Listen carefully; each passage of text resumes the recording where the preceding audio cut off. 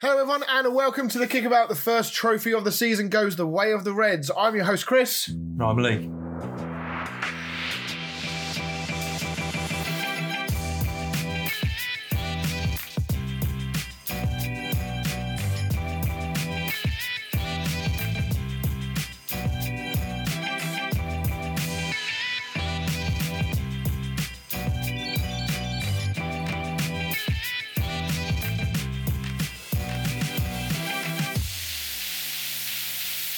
Hello everyone and welcome to episode 164 of the Kickabout. You're here, it's just the two of us this evening. Dan had a lovely weekend in Newcastle. Poor effort. And decided to sit this one out because he's a bit tired. Oh, bless him. But yeah, it's a shame actually because he went and saw a Sunderland game at the weekend and I thought it would have been quite cool to hear his take on what life was like up at the Stadium of Light. From what I understand, they didn't play very well. No. And half the stadium was gone in half an hour. West Ham fans can relate. So yeah, it's going to be a little bit different tonight. It's the first time that I think Lee has been on the show with just myself. So we're going to go through all the usual talking points. There'll be no Statman tonight. Lee has very kindly though done a quiz this evening. And we have got a Kickabout alternate universe for you. So my question to Lee earlier we're not going to do a fantasy league update tonight either. We'll skip that and do that one next week. Good, because I've been hopeless. I've actually been all right recently. I've had a couple of good weeks. So yeah, my question was, if there was one thing, one serious thing and one not so serious thing that you could take from another sport and bring it into football, what would it be and why? So any particular order you want me to do it in? Or? No, you choose, sir. Okay, so sort of the funny, not serious one. Yeah. In basketball games in America and that, they do the old halftime shoot from somewhere along the court somewhere, get it in, you win like $1 million or something ridiculous. Oh, like yeah. So thinking maybe pull a random out of the crowd, crossbar challenge. The further back you go, the more money you win.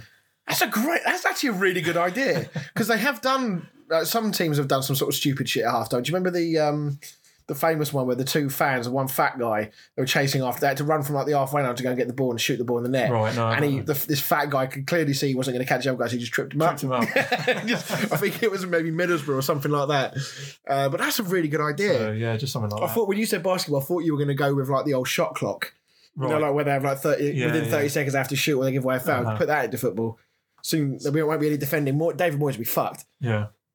So just to sort of liven up half time, I thought. Yeah, I'm all for that. So, and then the more serious one is, it's a little bit straight down the line, and it probably can't, so you can't do it in football, but it's not likely to happen in football, but like with rugby, where the refs are mic'd up. Yeah. So it's going to help so much. No one wants VAR, but I think that will really help with VAR if they were mic'd up, so you could hear what was going on. Everyone knew what was going on all the time. And you can sort of, not necessarily even just for VAR, but just some of their other decisions. Why have you given this, or, you know? I think the stuff that Howard Webb's been doing, the whole Premier League referees mic'd up that he does with Michael Owen, I think that is good because it does give some context as to why these decisions are being made. But like you're not hearing about some of these things until 2-3 weeks after the event. Exactly. So we, as fans at the games and on TV at home, we want to know what's going on. We want to know why it's taking 5 minutes to check something. And it'd just be interesting as well to hear some of the conversations that they're having with players during the game whilst you're watching it. Yeah, I feel like the Premier League are always looking for ways to try and clamp down on like dissent and arguing with referees and crowding of referees. And actually, it would be quite nice to know how referees do actually deal with it when it happens. And do you know what? It actually, the Premier League are trying to bring in this blue cards bollocks, right?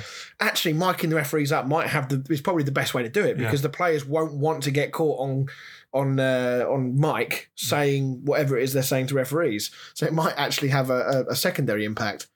So, but no, it's good. So the two I went for, the slightly non-serious one. I've always liked the idea in ice hockey when two players get can have a punch up. We're just going to draw. And the thing is, it's perfect because the referees have got the old vanishing spray, so they can literally just draw a circle wherever they want on the pitch and say, right, you two in there, have a scrap, and then go and have 10 minutes to chill out. It'd be like the school ground, so you get all the other players around, and every time they try to get out, push them back in. No, you're not done. It's like in the WWF days, you had what do they call it, lumberjack match. We had all the wrestlers around the outside. As soon as someone came out, you'd beat the shit out of them and throw them back in. But yeah, I thought that'd be a good idea because you could get some great matchups. Maybe throw managers in in there as well. Definitely. Like an Arteta versus Guardiola matchup. That is a great show. So that would be quite good. On a more serious note, and although I don't actually necessarily want this to happen, or in terms of how it happens in America right now, but in American football they do the draft and they make a big deal of it. And whilst I wouldn't want to do it exactly like how they do it, but the thought of having an entire summer where nobody knows any of the transfers, and then like you have a big event where like teams announce their signings and then players come out from behind a curtain. Yeah. Imagine the scenes when like some massive name drops, like a Mbappe goes to like Arsenal or something like that, and they just announce it like that. Nobody knows it's coming. It'll be so fucking good. That'd be such a money spinner from as well, because they could put it on like pay-per-view. Oh my God. The amount of people that would pay for it. They would make hundreds of millions on that around the world, everyone like queuing up. But it would just be like such an anticlimactic thing because like, you know, like some clubs would be like, and here is Titus Bramble. And now to United, and they've bought no one.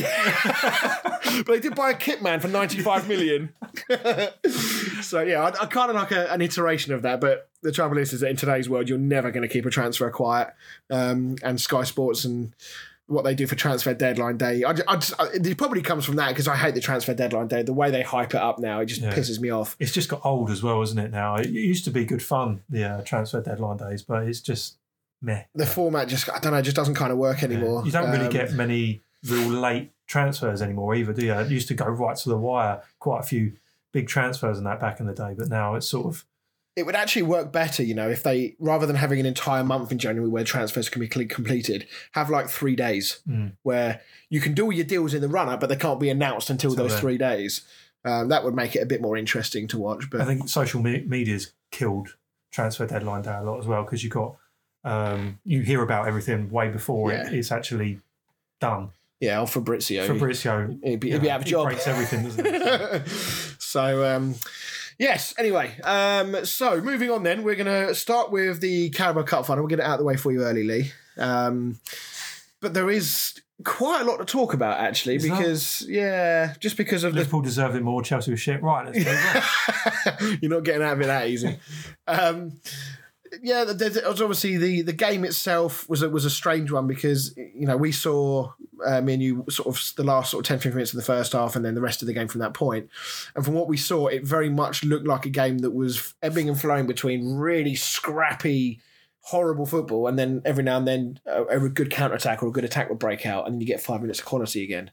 Yeah, it's got to go down as probably one of the worst finals quality-wise. It was really odd. Really, just both teams kept giving the ball away, giving fouls away. It just wasn't much to like about watching it. No.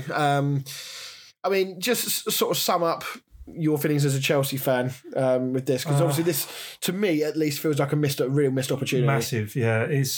You're not going to get a better chance to beat a team like Liverpool, who, let's face it, didn't even play really a second-string team. It was full of kids all the way through it.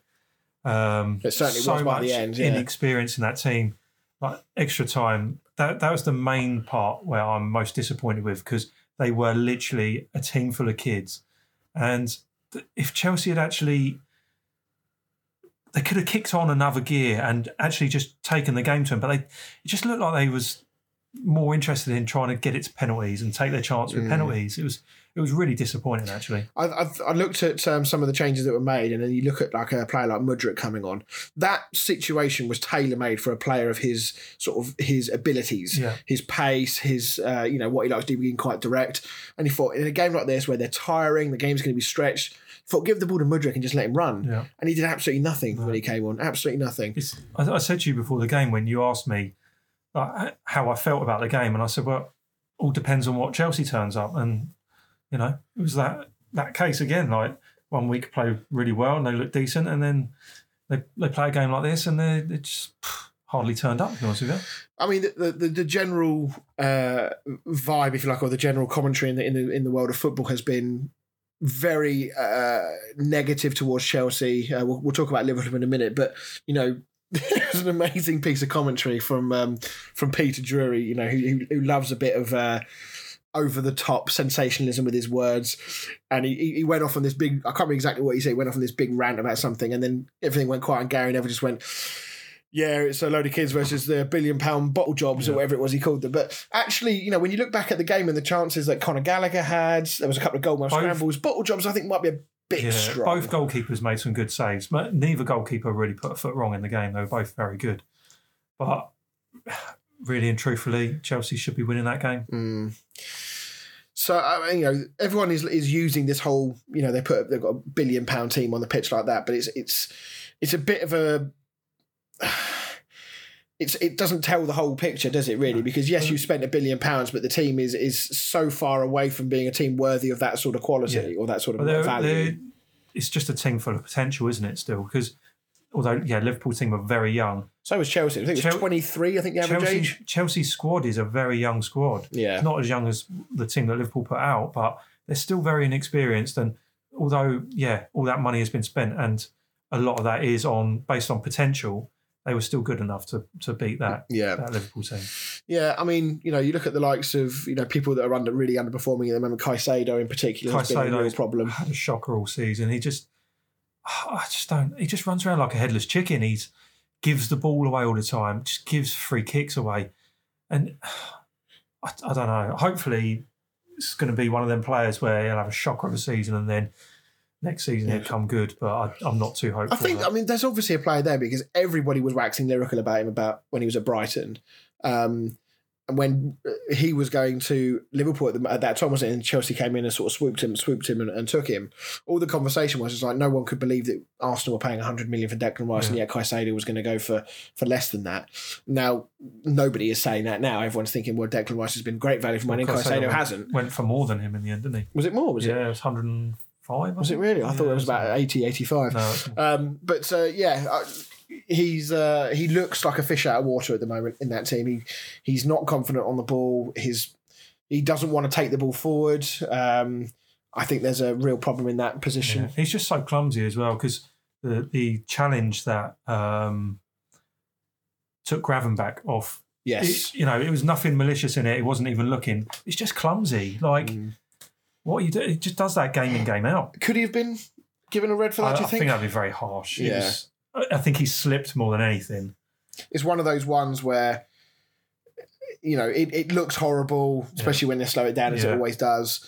He could have easily have done some serious stuff. We don't know the extent of the injury to Gravenberch at this moment, but that could be ankle ligaments type injury. It looked bad. It was So talking then about Pochettino then, an awful lot of, you always get the big reactionary type fan reactions to these sorts of games where things haven't gone well.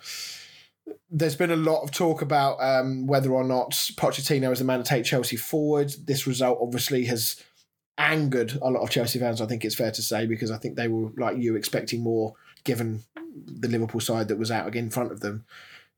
Does this change your opinion on Pochettino at all? No, I think this game especially, I think the players have got to take a massive chunk of the responsibility because it's not Pochettino that misses these gilt-edged chances and it's not Pochettino that keeps giving the ball away and giving away stupid free kicks in stupid positions. Yeah. So he can't take all the blame here. I think this result pretty much falls on the players. And there was a few substitutions towards the end that you might go, really? But I don't blame Poch for this. Yeah, I mean, you look at the stats. Total shots on goal and on target are pretty even. Yeah. I'm pretty sure I remember seeing that it was Chelsea's XG, which is not a stat I particularly like, but it does help reflect some things. Pretty sure their XG was considerably higher than Liverpool's. I think Liverpool's was something like 1 point. We had some great chances in the first 90 minutes. Kelleher made that big from save, Palmer, didn't he? But then I don't think the ball should have got to Palmer. I think Sterling should have shot first time. Yes, very true. He had the better opportunity there. I just don't know what to make of Chelsea. And in a way, sometimes I look at Man United and I feel like the same thing. Just as any time it feels like Chelsea put a good performances and they think, oh, there you go, maybe they've turned the corner. And then all of a sudden they get hit with something like this and then it's all negative again. It's the same with United after the Fulham result at the weekend, after 5 wins in a row and then they go and lose that game. So what does, from this point forward then, Chelsea's rest of their season, what does Poch need to do to win over the fans now, do you think? to prove that he is the man to carry on this project? Honestly, I don't think anything. Well, if he wins the FA Cup, which I can't see us doing, but I don't. I think this season we need to just get through it, finish as high as possible. I also saw a thing that if we'd won the cup of the weekend, we might have been in more trouble with because we would have got Europe. We'd have been in more trouble with the financial fair play, because then the restrictions come down considerably, because Europe's FFP is tighter than the FA's. Okay. So it would have gone from being able to lose 115 million, whatever it is, to about 86, and we would have fell below that. So we're on the line at the moment, but we would have been banging trouble with that. So getting Europe this year might not be a good thing for us anyway. So, well, I mean, we still haven't really heard anything about that, have we? No. We've heard rumours about Man City's, the decisions are being made behind the scenes and that a date has been set, but nothing's been said out loud yet. Of course, Everton had their points reduction just ended a bit. We'll talk a little bit about that later. So yeah, I don't know what to make of Chelsea. I mean, I must admit, when I look at Cole Palmer, sometimes I just think how frustrating must he be getting. Yeah, he must get so pissed off. All right. Were you surprised Sterling came off as early as he did yesterday? That's one of the subs where you go in, okay. And I know he wasn't as impactful in the second half. When he came off, we both said to each other that he hadn't done much in the second half. But you think he's the type of player with the experience that he has. Yeah, exactly. In those situations, you might want him leave him on the pitch, especially if it got to penalties as well. He's an older head, might have stayed a bit calmer. And one thing that did annoy me is with their goal, Disassi, that epitomises Chelsea as well. Disassi was marking Van Dijk, lost his man, and then blamed Mudryk for not winning the header. Yeah, that really annoyed me. Yeah, just I think take that's responsibility for. And Mudryk has absolutely no idea that Van Dijk's about to cross over his path. He's in his blind spot. He has no idea. What do you think about the disallowed goal, their first goal? Well, both goals. I'm so on the fence with this. With the Liverpool, the first Van Dijk one, because we both watched it together and we both said that's really harsh. And then the more you watched it, the more you thought, well, maybe they're actually doubling up on him, and he has been blocked. I personally, even as a Chelsea fan, I think that's incredibly harsh. There was several angles on it where you look at it and you think he's not involved in that play, and then there was one angle where it's kind of looking from the Liverpool end directly at Chelsea's goal, and it genuinely looks like they are trying to double up on him. Mm-hmm. I mean, if they're not trying to double up on him, then what the hell are they doing leaving Chilwell marking Van Dijk? That is. Surely they have not done that. So that's what makes me think, they are doubling up on him. And also, Van Dijk had a bit of Colwell's shirt anyway. So it makes me think maybe he was marking him. But yeah, I don't necessarily disagree with the decision. But what you're doing as a referee is you're rolling the dice there a little bit, because you're basically saying that he had a really, really good chance of stopping that ball when you're kind of looking into the future. By the law of the game, probably was the correct decision, but I personally, even as a Chelsea fan, I don't like that decision. No. I'd be very disappointed if that was given against us. Yeah. And our offside call, how tight was that? I must admit, because I think you literally just turned up at my house to watch the game when that went in, and I looked at that and I thought, from the naked eye, I thought that's onside. Yeah. And the camera angle that they give you, they don't give it straight down the line. It's always at that angle that makes it look like it's onside. So I hate decisions. That's where I don't like football as well, when it's that tight that they're giving things like that. Even if it wasn't Chelsea, we've had ones in the past with isn't it Patrick Bamford with Leeds, where it was literally like tiny bit of his arm. Yeah, that's right. Things like that. It's too precise. I think you watch cricket. The umpires call rule in cricket, where there's like what it does really well is, for those that don't watch cricket, basically an umpire umpires the game in the normal way. He has to give a decision as to whether he thinks something is out or not. In particular, it's relevant for LBW decisions. Yeah. And it forces the umpire to make a decision based on what he thinks is right, and then the players can choose to review if they want. But what they have is a system where even if, so let's say the umpire's given somebody out, he thinks it's going to hit the wickets and it's hit his pads, even if the ball, I think, is, or if it's the other way around, actually, it's probably more relevant. It's more relevant, isn't it? Where actually, if the umpire has said, no, it's not out, I don't think it's going to hit, and then they review it, it goes through the Hawkeye stuff, and then the ball tracking shows that it is actually going to clip the wickets. Technically, that's out because it's going to hit the wickets, but they've built in a degree of error to give the umpires I don't know how you'd even describe it. Is it sort of give them responsibility or respect, I guess, for their decision, that if it's that close, they'll just go with what the umpire said to maintain almost like the integrity of the game, so that you're not getting these... It's not supposed to be... Sport isn't supposed to be perfect. Yeah. There's supposed to be an element of... randomness almost. Yeah, and not necessarily controversy, but it's not supposed... I don't like it, how perfect they're trying to get it. It's like they're trying to make it scientific almost in how it's delivered. So I don't know if you could work that into football in any way, but maybe you could build in a degree of error margin so that if the player is offside, but the gap between the lines is, a certain percentage or a certain distance, then you have to go with whatever the linesman says. And then at least that way you're giving the linesmen more of a responsibility to say, look, you're still going to have to... you're still going to have to wait and make your decision after the ball is played out, so whether it's gone in or wide, but at least it means that we'll have a little bit more advantage back with the attacker again, because that was how it always used to be, right? It was always give the advantage to the attacker, and it certainly doesn't feel like that anymore. The other way now, isn't it? So yes. So let's flick the switch over then to Liverpool. Klopp called it one of his best ever trophy wins. Absolutely. What do you think of that? You've won the Champions League. You've won the Premier League. It's just, I think he's just... Is it because of the injuries and the fact that he's played a lot of youngsters, or is it just caught in the moment? Yeah. Always the fairy tale of it being his last season and they're going and winning things, and just come on, mate. Honestly, if you're calling that one of your best ever achievements, it's a bit embarrassing. I mean, do you know what's funny? I watched that Liverpool game. I watched the Liverpool substitutions, and the contrast between Liverpool and Klopp and West Ham and Moyes. And I don't always want to bring things back to Moyes, but in this case there is a definite relevance. The way in which he has belief and trust in those kids that they came on and performed as well as they did in a cup final. I think it was a bit of a cop-out for him as well, because if they did go on to lose, he can say, oh, well, look, all I had was kids and I've had to throw them all on. No-lose situation. Yeah, exactly. And at the same time, it's probably galvanised them a bit more and given them that extra little push, because he's gone, right, go on there and do whatever you can do. Yeah. It just looks to me like those players were relishing that and loving every second of it.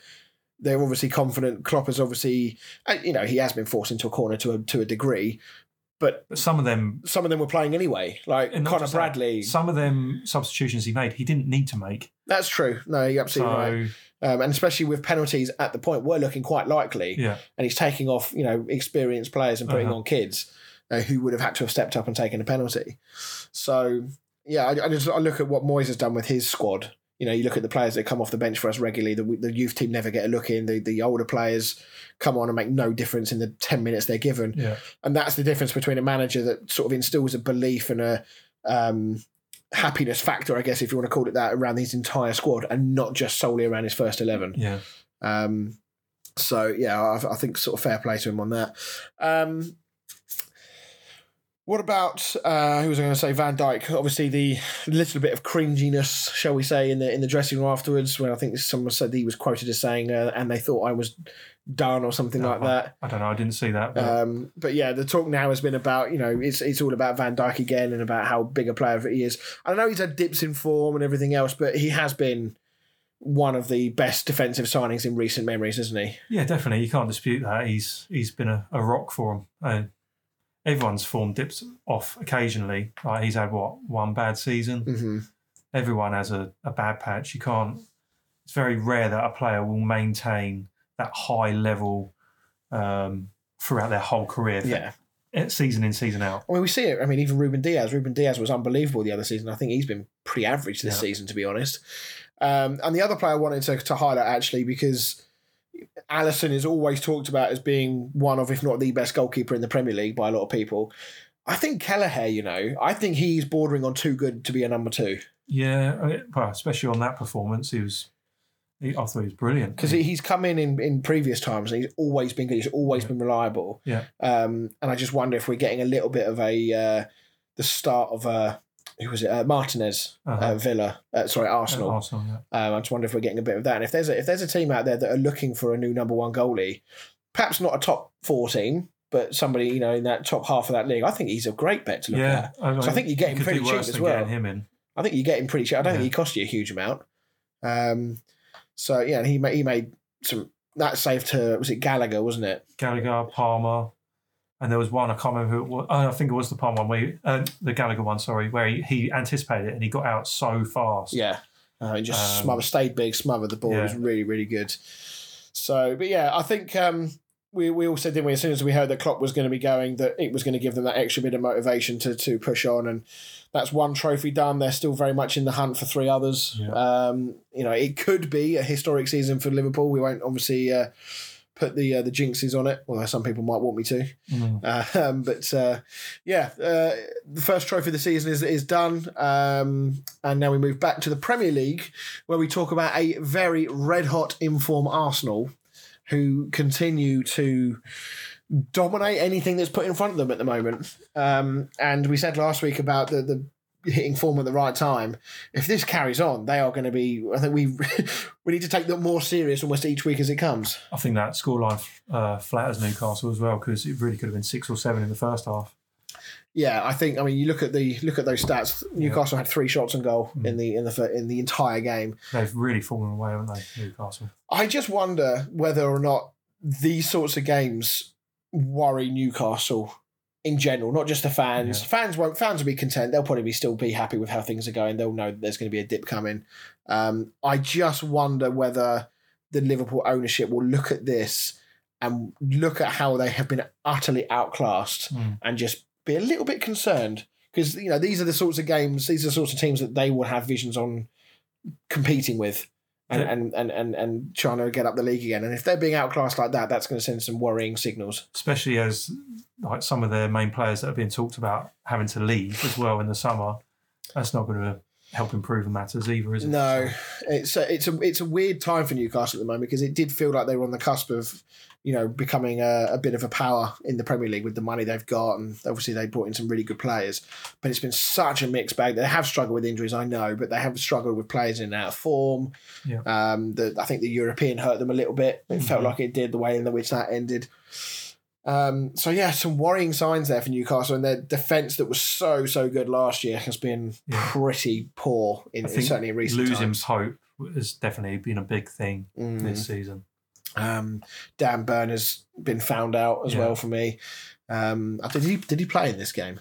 Did he start? I don't think he did. I think they started Livramento.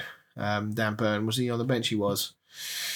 Came and got the assist. What a guy. But yeah, as far as Arsenal goes, I mean, Bukayo Saka is absolutely flying. Kai Havertz even did his usual, I'll turn up for this game. Yeah. I mean, he still missed a few gilt-edged chances. I mean, how serious do you take Arsenal? I mean, Man City have obviously they've kind of struggled over the line in a couple of games, haven't they, and get results. But the more the weeks go on, I really don't want to be saying, Arsenal have, got a real chance to win the league, but they have. They're just on the informed team. They're scoring goals at will. Teams like City, they're, like you said, stumbling over the line. Arsenal look really good. I mean, you look at you got the 16th of March against you. That's a banana skin. I know on paper they should win, but it's a London derby. You never know what you're going to get from Chelsea. Exactly. So. But obviously the 31st of March, that's the big one. As much as I said before, I think I said it on my midweek digest on YouTube, that sometimes you look at those games and everything is so close that actually the winner of that game doesn't always mean anything, because teams can slip up and that game is completely undone anyway. But psychologically, that game could be massive. And it's so close to the end. How many? There'll be another 6 games after that, wasn't there? 1, 2, 3, 4, 5, 6, 7, 8. 8. There's a couple of big games left. They've got a North London derby to come. They've got United to finish off the season. They've got Everton last game of the season, who could be fighting for their lives. Yeah. Wolves away is never easy. Villa.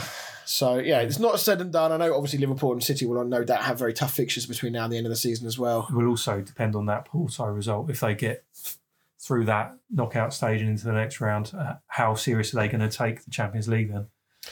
I mean, you would think on paper, despite how good Arsenal are playing right now, you would put Arsenal as very distant favourites, you would say, for the Champions League. Yeah.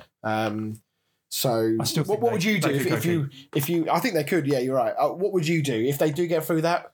what do you prioritise, or do you prioritise and just try and run both of them? Really tough because obviously they've never won the Champions League, and it's 20 years since they won the Premier League. So, if I put you on the spot, what would you pick? I think if I was an Arsenal fan, I'd probably take the Premier League and then try and build on that for the next season. Yeah.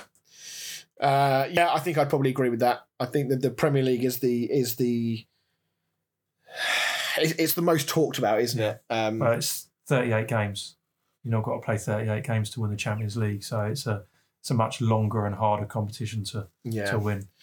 I think I would as well. It's going to kind of depend if they can get past Porto in that second leg. I think they'll beat Porto in the second leg quite comfortably. How nice is the draw to them? I guess in the next round, because they have had a history, even when they were playing quite well, and they've been battered a few times in the Champions League knockouts in recent times. They haven't got through this round for, I can't remember what it was. It was at least 12 years, I think. Something ridiculous. So that'll be interesting. Right, let's move on. Let's talk about Manchester United and Fulham. It's convenient that Dan decided he was too tired for tonight, isn't it? Didn't want to come on and talk about this one. I mean, everybody's been scathing about United with this one. Well, this is Fulham's first away win since the first day of the season. Yeah, which can't imagine cheered Dan up when you told him that stat in the chat. Quite enjoyed telling him that. This is the problem with United, right? Because they've had 5 games. It doesn't help that Højlund, who's red hot in form, gets injured just before the game. That was a massive miss for them. They looked completely lost without him up top, which you wouldn't have said a few weeks ago. But it was kind of interesting because I was talking to another Man United friend of mine, and I said to him, because he was like, oh God, here we go, they're going to fucking put Rashford up through the middle again. And then I was like, have you not got a youth striker that you can throw in there and just sort of see how he does? Because against Fulham, you'll get chances. You're playing quite well. And then all of a sudden we see that Forson is starting and you think, okay, I'm pretty sure he's a striker. But I think they played him out wide and put Rashford up through the middle. He doesn't work up top. He doesn't work anywhere. I was going to say, and Rashford is a real problem for them. And he got 90 minutes here again. I'm not entirely sure how. But you can't say that Fulham didn't deserve the victory. They were by far and away the better team in the first half. I know United picked up a bit in the second half, but I still feel Fulham deserved minimum a draw and probably fully deserved the 3 points. Did you see, obviously, Garnacho was working incredibly hard. Did you see what he said when he saw Traore coming on? No. So he'd been covering Lindelof a lot and helping him out. I think it was, I don't know who was on that side. Maybe it was Muniz running the channels down there or something. And he saw Traore warming up and the numbers come up and you just see him go, oh, for fuck's sake. You don't want to be running up against him. And just to be fair, that this Traore, right? This is the Traore that every manager that's ever had him has wanted to say, why can't we have this every week? Yeah. Because he came on and changed that game. Yeah. He was direct, he was powerful with his running, and he obviously sets up the second goal, which Iwobi finished really, really well. Yeah. It's a massive result for Fulham this to go. I mean, Man United away is still, because they're Man United, it's still seen as a big scalp, despite the fact that I think this is the 5th time in the last 7 or 8 seasons that they've lost 10 games in a season, and it hasn't. Yeah, I saw that stat, and Alex Ferguson didn't lose any in his 20 years. Exactly, he never lost that many in the 21 years he was in charge. I mean, look, we can't keep harping back to those days of Alex Ferguson, because at some point you've got to just forget about that. It seems like just yesterday, but it was, 10, 12 years ago now when he left. So. I mean, for Man United, it's interesting that Rashford obviously is copping a lot of flack, and he has been deservedly so. He's a United boy, and he just doesn't look like he wants to be there. Do they need to move him on? Does he need to go? I think so.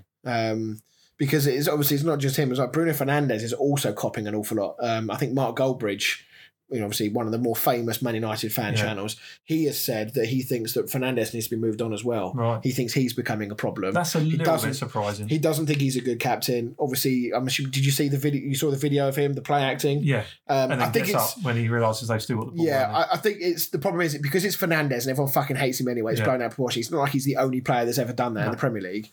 But it's adding fuel to that fire. You don't want to be doing that when the spotlight is on you and your teammates. You don't give them anything to go on. Well, if you take away the fact that he's a complete twat, for me, he's not a captain. No. But I would still have him in that side.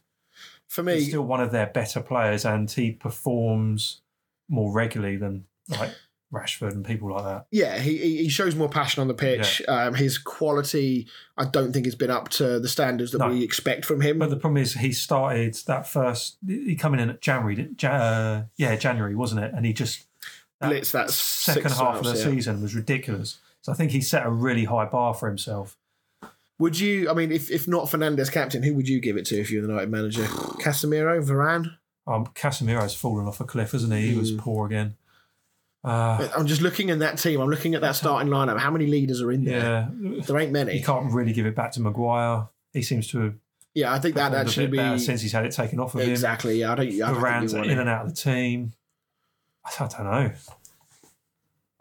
I don't see leaders in there. Yeah.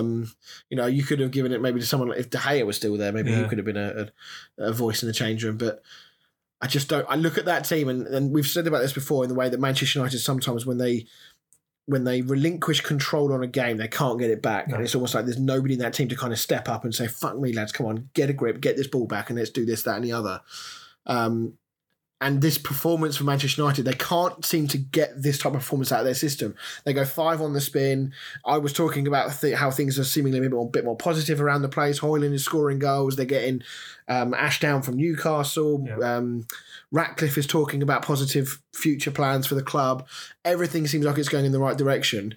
And then all of a sudden the brakes are put on because, Manchester United have still got this absolute dross performance in them and stink up the place. And it wouldn't surprise me if this now sets in again and we now get this again for a couple of games and then they'll recover again. So a little bit like the question I put to you with Pochettino is Ten Hag, like, is he the guy? Because sometimes I look at his press interviews afterwards and he's talking. What was it? He said it was something along the lines. He thought his players show great character and all this kind of stuff. And I'm thinking, I know you've got to be positive, but like sometimes it's like you're almost like you're trying to brainwash me into thinking I've watched a different game to you because I didn't see that from the main eye players. His body language during the game as well at times is a bit. I don't know how to explain it. He just looks a bit lost sometimes. Like out of ideas. Sort of deer in the headlights type thing, isn't it? Look, Man United, if depending on how things play out, we know that Ratcliffe's deal has now finally been, I think, 100% done. It's going to be interesting to see now what they do in the summer. They clearly need reinforcements. They're going to need to clear out a few players. They've got a big job on their hands because they need to probably clear half that team out and almost start again. I mean, if you look down that list, so we're looking at the squad here that played at the weekend. Anana, he's picked up a bit. I think he's fine. Dallo, I think is fine. Yeah. Varane, he's fine, but he's getting old and he's injury prone. Maguire, fine for the time being. Probably you'd want to get somebody better than him, but I think for the moment he's okay. Lindelof, squad player at absolute best. Mainu, class, Casemiro falling off a cliff, probably look to replace him. Forson, youth player, so we can give him a pass. Fernandes, probably 50-50 as to whether you move him on or not. Garnacho, good player, one for the future. Rashford, I think Rashford has to go for me. Bayern Deer, squad player. Amrabat hasn't done enough for his loan to justify a move. Don't even realise he's there. No, Eriksen's he should be on. Diallo, one for the future potentially, but they need to play him more. Anthony, bin him off. Johnny Evans, old. Scott McTominay. If he scores a goal in a game, great. But otherwise, what does he do? Yeah, he seems to pop up with goals all the time. But I don't know what you do with him. Might get good money for him if you did move him on to help invest the money into other players. And then the last two there, Cambuala and Collier, I'm assuming are youth players. So there is a lot of players there that need to be moved on. And I know they've got other players out. They've got Shaw out injured and whatever. But he's another player who he's injured so much. Would you move him on? I mean, it could be like the Reece James situation at Chelsea. He is a class player on his day. He's a great player. But can you realistically rely on somebody paying him that sort of money if he's only going to be there for 10 games? He's not going to get you're not going to get full season out of him. Yeah. So at best, you need to have a good left back, basically acting as a number 2 and ready to come in. And rarely do you get half a season. He's exactly the same as Reece James. Rarely do you get half a season out of him, let alone a full season. Yeah. Obviously, Malacia being injured for the majority of the season hasn't helped. And then they got Shaw back and decided, we'll get rid of Reguilon because we don't need him now. And now he's he'd probably be playing right now if he was still there. So, yeah, problems for Manchester United to sort in the summer for sure. All Man United, all the eyes of the world is going to be on them to see how they approach the transfer window. We've seen how they've done it in the past and with incredibly mixed results, and that's being fair. That's probably being a little bit too fair, actually. I can't see them leaving it as late as what they have done in the past now that Radcliffe's in there. I can see them getting the deals done early. I think the problem is with Rashford. I think there is only a few places he can go, not because he's too good for anybody else, but because the money he's going to cost. Exactly. PSG is the one that's being rumoured. I think, if anywhere, that is probably where he will go. I mean, easy life. I worry he'll just fade into obscurity. Would you take him with England at this point? No, not at the moment. Because he has done it. He has done it on an international stage, but I just worry that sends the wrong message if you pick him. It's not just that. There's so many players that can play in his position, younger players that are performing at the moment who warrant a place more than what he does. Indeed. But yeah, fantastic result for Fulham. Their season has been rather hit and miss. I think they're just going to have a little season where they sit in that mid-table area. They'll be perfectly safe from relegation, but they're not going to be troubling Europe. I think that's a reasonable season for them, isn't it? Yeah, I think given their squad, I think that's a good season. What would the fans really expect and want from Fulham? I think they're another team very much like Crystal Palace. It's sort of middle of roads, be happy with what you've got sort of thing. Yeah, I think Marco Silva's doing a good job there. They picked up a couple of good results recently. But I don't think there's any doubt in my mind that they are missing Mitrovic. And they haven't really replaced him yet. So Jimenez, had that little period, didn't he, where he scored a few goals and he got injured. Muniz, in fairness to him, I like that Muniz. His movement and his strength on the ball is pretty good. As a regular goal scorer, I'm not so sure he's going to be, scoring enough goals to justify his, is he going to be replacing Mitrovic? But I think he's a good player. Right, let's move on then. The last game we're going to talk about this evening, Aston Villa 4 and Nottingham Forest 2. We've got a couple of other sort of talking points to talk about, but this will be the last game from the weekend that we're going to talk about. Aston Villa 4, Forest 2. Nottingham Forest, as a result of Everton now having had 4 of their points given back to them, Nottingham Forest are now the next nearest to that relegation zone. They sit in 17th place, 4 points above Luton, the only win in their last little while coming against West Ham, shock horror. But the way in which they defended in this game, I know they got themselves back into it, a couple of really good goals in fairness to them, but their defensive display was awful. That first half was absolutely shocking for them. They did not come out of the traps at all. And they improved and they looked half decent in the second half, but they just left themselves too much to do. Yeah, I don't think you can... We said before about their front line, they've actually got some quite talented attacking players. Yeah. Gibbs White, Origi, Awoniyi, Callum Hudson-Odoi, Elanga. That is a good, strike force. The problem is that if you've got a defence as leaky as it is, you can't keep relying on them. So... Are they in a spot of bother? I mean, Burnley and Sheffield United are both gone. I think everyone kind of knows that now. But Luton still showing some fight. It's going to be an uphill task for them. I really hope Luton stay up. I really want them. I would much rather see Forest go down than Luton. I think I'd probably agree with that just because I think Luton is everyone's favourite underdogs at the moment. I think they have a go every week. Yeah. They don't just roll over for anyone. Ironically, out of all of those teams down the bottom, if you had to tell me now which team would I rather go down, I'd probably pick Everton. Yeah. Oh, yeah, no, I'd rather Everton, but at the moment, well, it all depends on this next deduction of points for them and Nottingham Forest, actually. So, I mean, Brentford are in a spot of bother, right? Because, I mean, they're currently losing to West Ham at the moment, so the second half has just kicked off. On the assumption they don't win that, they're only 5 points above the drop. Ivan Toney, I think it's fair to say, hasn't had the impact that they all wanted him to have. In the first game, he didn't he? When he came out and got a couple of goals, but he's not really sort of when he come back as the Undertaker. He's fallen sort of back into the same kind of low confidence that the rest of the Brentford team are playing with now. But yeah, Nottingham Forest, I think they're in trouble. I really do. I think defensively, they're so open and so poor. And Villa have been putting teams to the sword all season, in fairness. They were very good that first half. Leon Bailey, Watkins, They were excellent. I'm really pleased to see Leon Bailey actually scoring, because he's always been a talented player, but he's had such bad luck with injuries since he's been at Villa. And this is the first season. I'm touching wood for you if you're listening, Leon. I'm sure he does. I'm sure he does. Yeah, everyone does. I want him to stay fit because he's such a good player. And this is the first season where he seems to have been injury free. Yeah. And now we're seeing the qualities that he possesses. And when they lost Buendia, didn't they, at the start of the season to a long-term injury. And you're looking at players like Leon Bailey, and then, of course, they bring in Diaby, who started the season really well, and Bailey doesn't get much of a look in, and all of a sudden, Diaby can't get anywhere near the team, and Bailey is all in. So, Aston Villa, they still won't go away. Still, people are questioning the top four credentials, but obviously, the longer this goes on, the more serious we have to take them.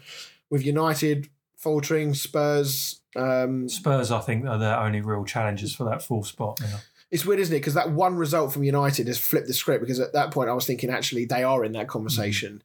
And if they won their game against Fulham, they're level on points with Spurs, and I think you do include them. But the manner of that defeat to Fulham tells me that they're not ready for that top four fight. Spurs, I mean, the game against Wolves was an interesting game, but they've not been at their best recently. They've been getting results, but I wouldn't say they've been at their best. I mean, they've only lost one in their last 6, but it's like win, draw, win, draw. They're so like up and down, aren't they? You're never quite sure what Spurs you're going to get. Not to the degree of like a Chelsea, but they can always throw a dodgy result in there. Yeah. I must admit, I think Unai Emery has done an astonishing job with that Aston Villa team. We know actually that Aston Villa have got a lot of money behind them with those American owners. It'd be interesting to see if they do get Champions League. How much do they invest? How much can they invest? Well, I'm sure they'll be able to invest quite a lot more, because that influx of Champions League money that they wouldn't normally get, that will improve their books no end. Surely. And the Premier League finishing position as well, because obviously you get a split of the TV money from finishing higher in the league. It'd be interesting to see what sort of business they do and sort of what they look like going forward. What do they what need? What aspirations they sort of have to. Is it defensively? Do you think that they would need to improve the most? Yeah, maybe going forward, so they look really good. Maybe another striker, because Ollie Watkins he blows hot and cold, doesn't he? A little bit been better this season. And you can't. The thing is, if you're going to compete on a regular basis in Europe, you can't rely on one striker. No. They've got their Conference League stuff coming up. You would expect them to go on and win the Conference League, really. Just have their own kind of like Poach Jackson or anyone. Yeah, damn it, Danny Ings. They might get him. Damn it. I think I would love to see Aston Villa take that fourth spot. I think they deserve it across the season. Absolutely. This is the argument we've been having with people on social media about West Ham, is that Aston Villa are doing nothing other than just being very, very positive on the ball. Yeah. I don't necessarily think that player for player Aston Villa are that much better than West Ham. I think they probably are better, but they're not that much better. They're a team. They're a team. And the argument is that, well, why can't West Ham aim to try and emulate something that they're doing? I'm not saying we're going to go and just get fourth place, but we can surely aim to play that style of football and get the sort of results that Villa have been getting. So the way West Ham's set up, you're very much relying on individual performances. Well, as seen tonight, Paqueta comes back in the team and all of a sudden things are a bit better. Yeah. Whereas Villa, it's pretty much the whole team has to play as one for them to get results, because you've seen in recent times, like when they played against Chelsea, where they didn't quite perform and then they got turned over. Yeah, but even then they were quite lucky or unlucky in that game. There's some good chances in that game. So yes. Anyway, right. Let's just talk about David Moyes very briefly. I know I've talked about West Ham a lot recently, and I've obviously talked about them on the midweek digest stuff that I've been doing, which has seemingly been very popular on YouTube. Before tonight's game come along, of course, he took another swipe at everybody by basically telling everyone that he had a new contract on the table. Though most of you probably would have seen him say this. I was very gracefully sent a screenshot of that conversation that Moyes had in that interview by about 5 different people, just to wind me up, because they know that I hate him. But apparently, sources from inside the club who have been very, very reliable in the past have said that actually the hierarchy at West Ham were absolutely furious with David Moyes for saying this, because it's not true. What's happened is that he's had conversations about a contract in the past. We all know that because it was being talked about over Christmas. But the decision as to whether he signs a new contract or not is not solely down to Moyes, as he stated. It's a joint thing, and actually the contract isn't in a state where it's kind of ready to go. There's still things to be worked out. So he's lied. There's no other way to say it. I just wonder whether or not David Moyes, he'll know, obviously, he's heard the boos, he's seen the banners, he knows that West Ham fans aren't happy. I just wonder if he's decided, you know what, the board are kind of hiding behind me a little bit and allowing me to take all the flack. If him saying, or is him saying, I've got a new contract ready and waiting for me, is that him now basically allowing the fans to go, well, what the fuck have our board doing? And now the anger now goes towards the board and not him. So yeah, I don't know. I don't know what's going to happen, but it seems to be getting more toxic by the minute at the hierarchy of the club. Now, West Ham have looked like they've played pretty well in this game tonight, from what I can tell. Obviously, we saw the opening 15, 20 minutes where it would have been a bit mental.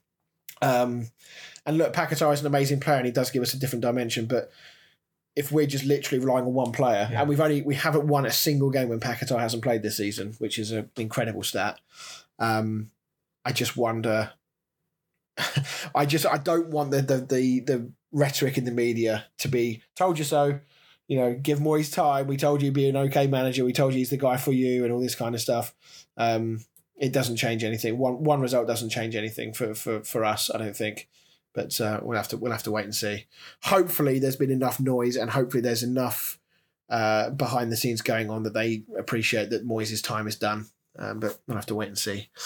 So yeah, just wanted to make that be known. It'd be so Moyes now, though, to go on a run of wins for the end of the season. Well, this is a stupid thing, right? Let's just say, you know, his style of football is not going to change, or it's highly unlikely to. Let's just say, for argument's sake, he goes on and gets a sixth in the league, and maybe gets to the final of the Europa League.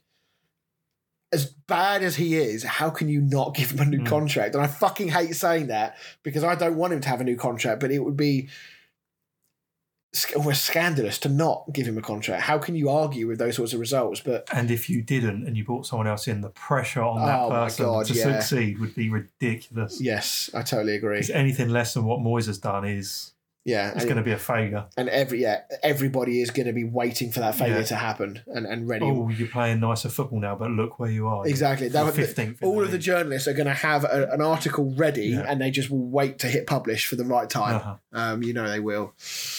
So, but anyway, right, that is going to bring us towards the end. Just talk about Everton quickly. I was going to say, do you want to quickly have so they've had the 4 points removed, which is massive for them because that now puts them 5 points clear of the drop, rather than just the solitary point that they were. There is still, of course, the other charges looming. So this may not be the end of the saga. Yeah, well, there's a scenario where the season could finish and then they could have points removed once the season's finished. So they could stay up. Say they stay up by a point and then they get 3 points taken off of them. They could still go down after the season's finished because it has to be... So their points have to be taken off before the end of before the AGM, which is 5 days after the season finishes. Right, okay. But I guess even if that were to happen, for example, and they do get that deduction and then all of a sudden they go down by 2 points, whatever it is, there'll be an appeals process for that one, you think, as well. So how long does that then drag on for? I mean, for that to happen is ridiculous in my opinion. I think if teams are going to have points deducted, it should be right at the beginning of the season. It shouldn't, because no team at that bottom knows what's going on now. No, and it's not. I know you shouldn't be relying on teams to have points deducted, but that's got to come into it. I mean, and it's not like something that Everton has done this season has caused this decision. No. This is stuff that's happened in the 3 seasons running up to this one. So it does feel like, well, can you not get this case done sooner? Yeah. Do it early in the season at worst, so that at least everybody's playing the vast majority of the season knowing what's going on and knowing where they stand. But, we've had the points deduction was, 3 months ago?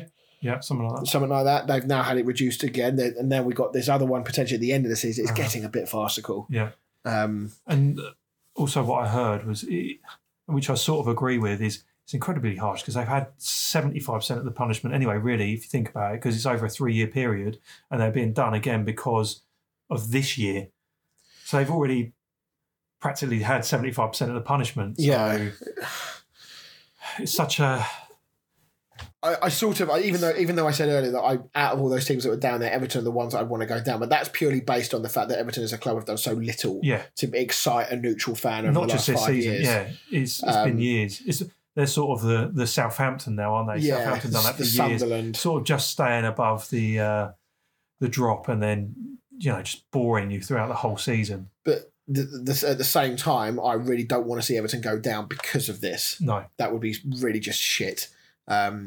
I'd rather see, if they were to go down, they go down because they've been poor across the season. And look, they're down that bottom end of the table for a reason, right? 6 points is 6 points, but that would only, at the moment, that would only take them to 13th. So it's not like they've been tearing up. They had that period, didn't they, under Dyche earlier in the season when they went on that really good run and they were sort of in European form at that point. Well, we were saying if they didn't have that points deduction, they'd be in, 7th or 8th or something like that, yeah. And obviously that's fallen away quite heavily. I mean, looking at the form table there, they've not won in their last 6. I don't know how much further that run goes back. So, yeah, we'll have to wait and see with that one, but you're absolutely right. It does seem very harsh. And, of course, I guess Nottingham Forest are in that bracket because are they not also... They are both exactly the same position. They will both find out, or they both have to have their punishment in place by the Premier League's AGM. So, yeah, not ideal. But, if you're Everton or Nottingham Forest, you've got to make sure, try and find out how many points you are likely to be deducted if it comes to it, and make sure you're that much clear of the drop zone so that it doesn't affect anything if it does come in. So, right. Anyway, okay. Good. Right, we are going to round out the show then. Lee has very kindly done a quiz. He's going to quiz me. I don't need Dan here to embarrass myself. I can do it all by myself. So let's jump into the quiz.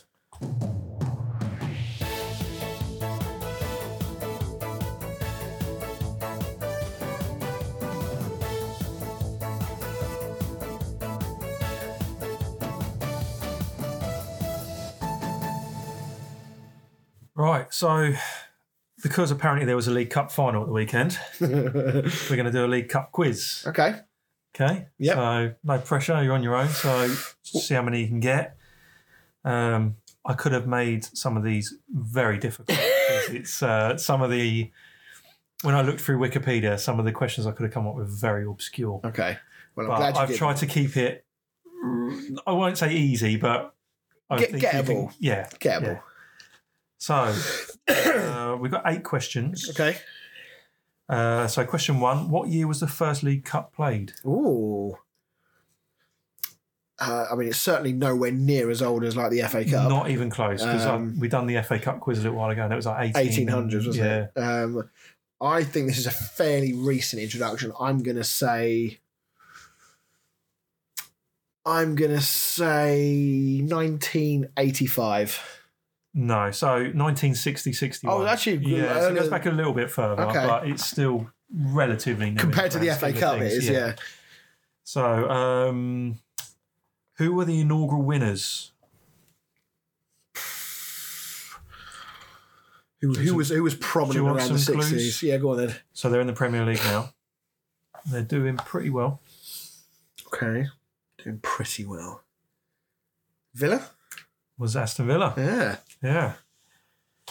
So, in 1981, the competition broke new ground by being the first competition to have what? A sponsor. Yes, a sponsor's name for the cup.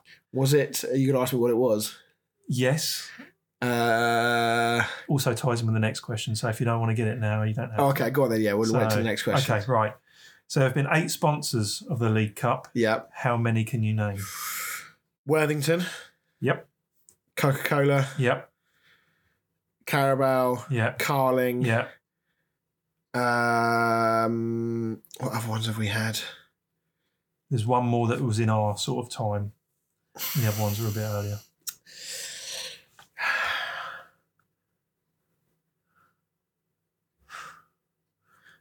Is there another? So you're missing the one before the Carabao Cup and after Carling. Oh, Bowen's just got a hat trick for West Ham.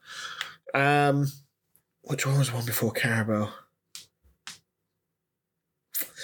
It's going to annoy me. I think it only went for a couple of years. Yeah. I'm pretty sure I took a screenshot of the. So they were 4 years. They were between 2012 and 16. Has it been the Carabao Cup since 2016? 2017. So Must be a 16, year with that 17, they didn't have a sponsor. And they've got it until 2027, so they've obviously only 10 years. What, Carling, Worthington, I'm trying to think of the other ones. So you've got Coca-Cola, you've got Worthingtons, you've got Carling, then you're missing one, then you've got Carabao, and then you've got 3 more before them. Was it an alcohol brand? The one that you're missing, no. Okay. I'm drawing a blank. Go on. So you got Capital One Cup. That was the one. Of course. Yeah. And then before Coca-Cola, you had Rumbelows. Yeah, no. Before that was Littlewoods, and the first one was the Milk Cup. Oh, do you know what? I was thinking the Milk Cup, but for some reason I thought to myself that was somebody taking the piss because they thought it was a shit cup, so they were calling it the Milk Cup. It was the Milk Marketing Board, and they called it the Milk Cup. Ah. So that was the first one. What a prestigious name. Yes. Bring it back. Right. So, question number 5. Which team has won the most cups with 10? Man